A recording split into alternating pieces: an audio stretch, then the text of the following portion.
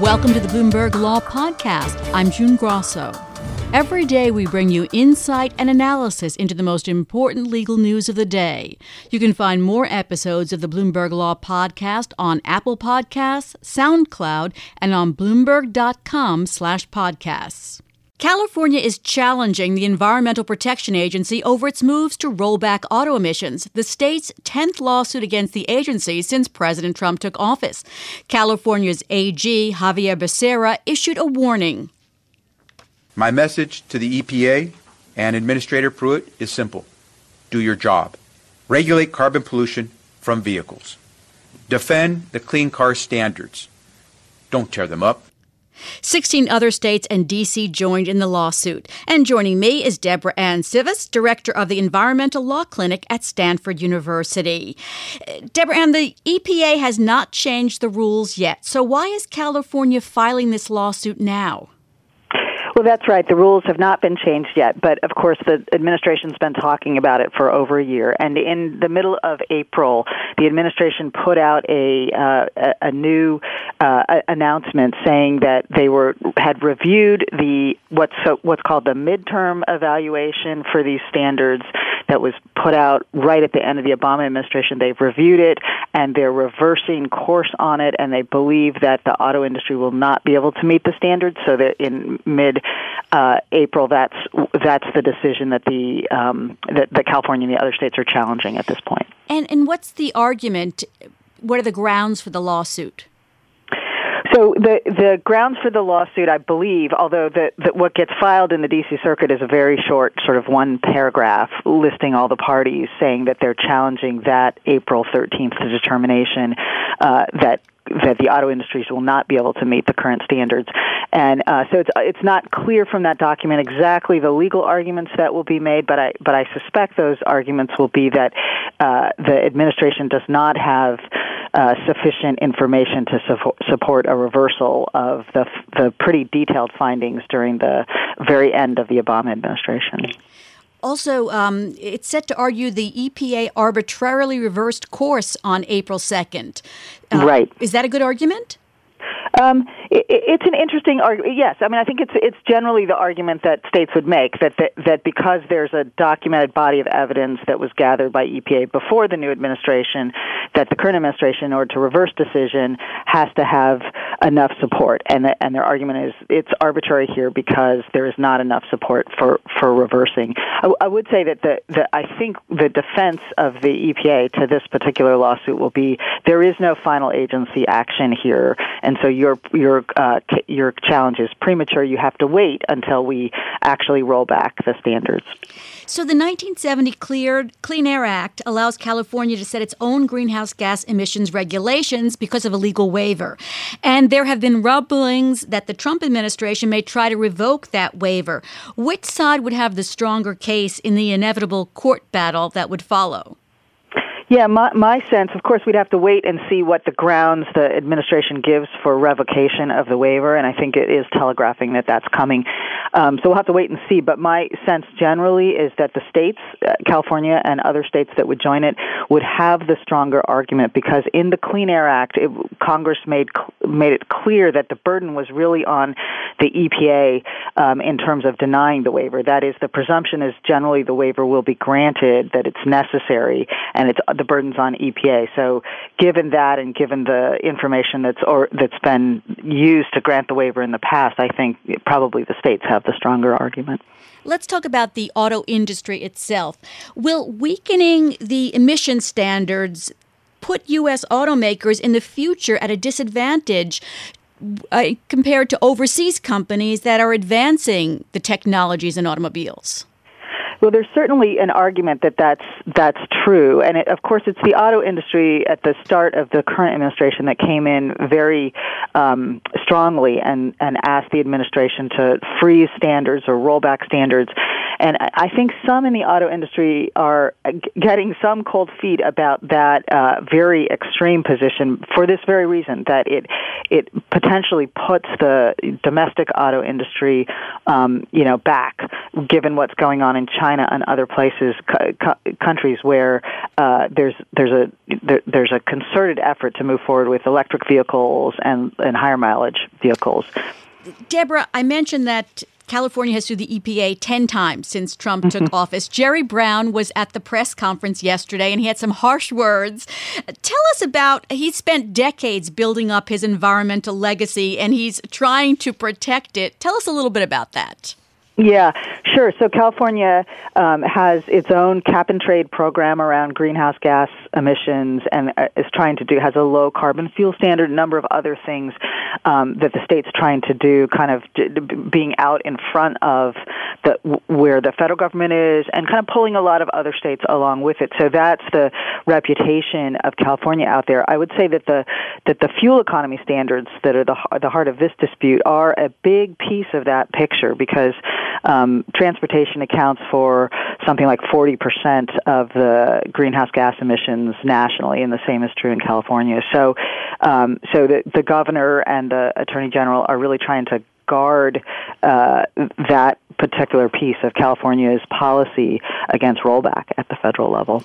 It's very early in these suits, but has either side won any of the early legal battles?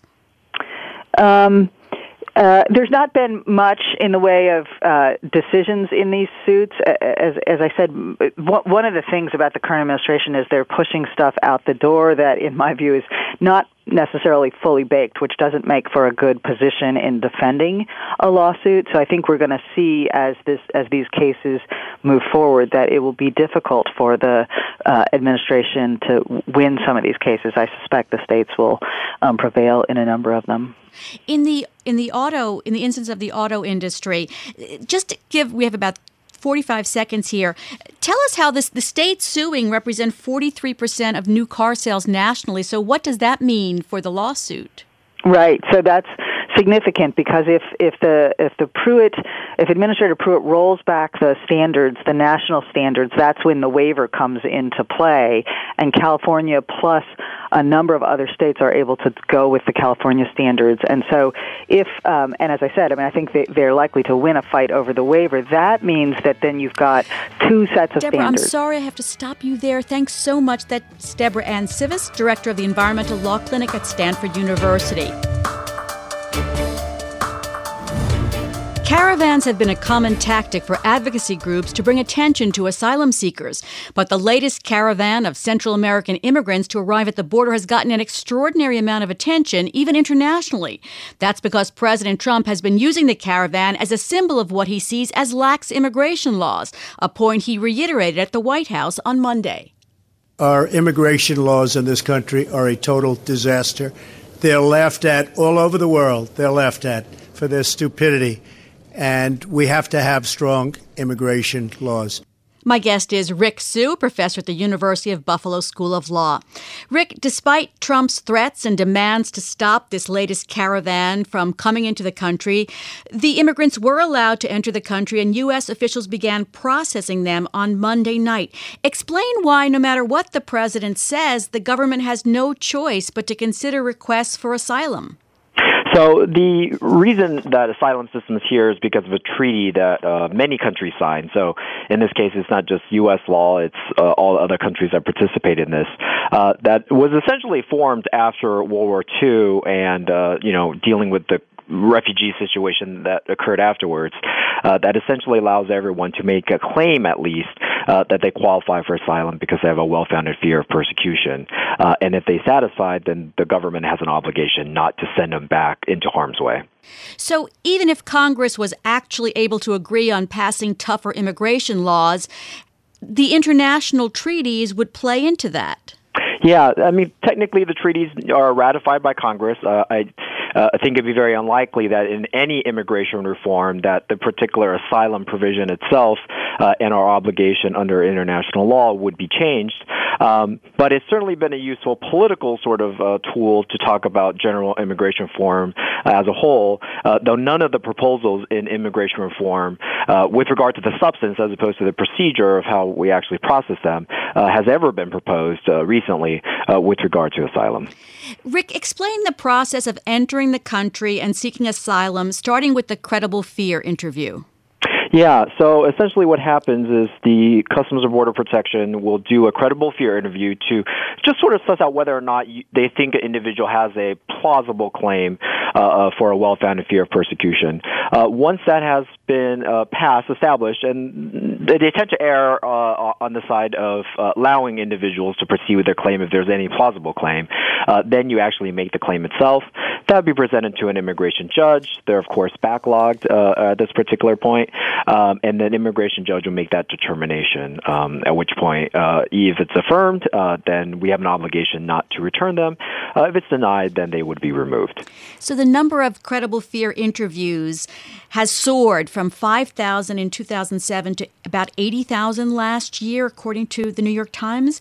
So how difficult is it to actually get asylum? Asylum is relatively difficult to establish. There's a lot of different criteria, and for this particular wave, which is really coming from Central America, there's a lot of push factors in Central America that's leading to what some people are calling the surge. What the biggest concern is trying to fit what they fear into one of the 5 categories. So it's not just that you fear for your life, but you fear for your life based on a particular reason that these individuals that are targeting you for. Trying to prove that, especially when the concern is just about generalized violence, are oftentimes difficult. The administration has complained about what it calls the catch and release policies that allow people seeking asylum to be free while their cases are pending. Do you see any shift in policy from the Obama administration to the Trump administration with regard to the process of determining asylum claims? Yeah, so there has been some shift going on with regard to determining asylum claims. There are some moves by Jeff Sessions and the Department of Justice of trying to, and it seems like he's moving towards, changing some of the criteria of what would qualify under the substantive criteria themselves, though that hasn't been reported very much, and we're sort of waiting to see what he's going to actually announce because he's going to be able to make those decisions on their own. As we regard to catch and release, it's sort of a difficult prong. President Obama also struggled with it as well. And certainly President Trump has released two executive orders and sort of a memorandum encouraging the elimination of a catch and release. Unfortunately, it just seems like the capacity to keep all these individuals in detention, especially with the court backlog, and also because so many of them are families and children, and federal law, along with a settlement, does require specific provisions for children, right? We can't keep them in prison-like facilities, is really making it hard to, let's say, eliminate catch and release, or at least releasing individuals pending their immigration claim. So the Justice Department filed criminal charges against 11 suspected members of the caravan for entering the country illegally. Explain how that's different from the group who actually waited at the border. Yeah, so this is actually quite interesting, especially with all the talk about border protection, because for the vast majority of the surge and the vast majority of these individuals in the caravan, what they're actually doing is following the process that's laid out. So they're presenting themselves to Customs and Border Protection for inspection. They're making their immigration claim. They're going to go through the process. A determination will be made, and they either remain or they get removed. The 11 individuals, and again, we'll hear more data, facts about them maybe in a few weeks' time. If they try to elude inspection and enter the country without inspection, essentially trying to sneak into the country, then that may subject them to criminal penalties, especially if they had tried to enter before. But what's interesting in some ways with all the talk about border protection is that the vast majority of the surge, and of course all the individuals of the caravan, are actually following the process the way it's set out. And in some sense, they're presenting themselves to Customs and Border Protection as opposed to trying to elude their detection. Rick, from what I've been reading, a lot of the immigrants in the caravan will be talking about persecution by gangs and gang violence. Is that going to be enough to get asylum? Yeah, the gang violence claim, in some ways the claim itself reflects the fact that there is a substantial increase in violence in these Central American countries, right? So this is the reason why the surge is really coming from Central America as opposed to other countries like Mexico, which has been sort of the focus of concern for a long time.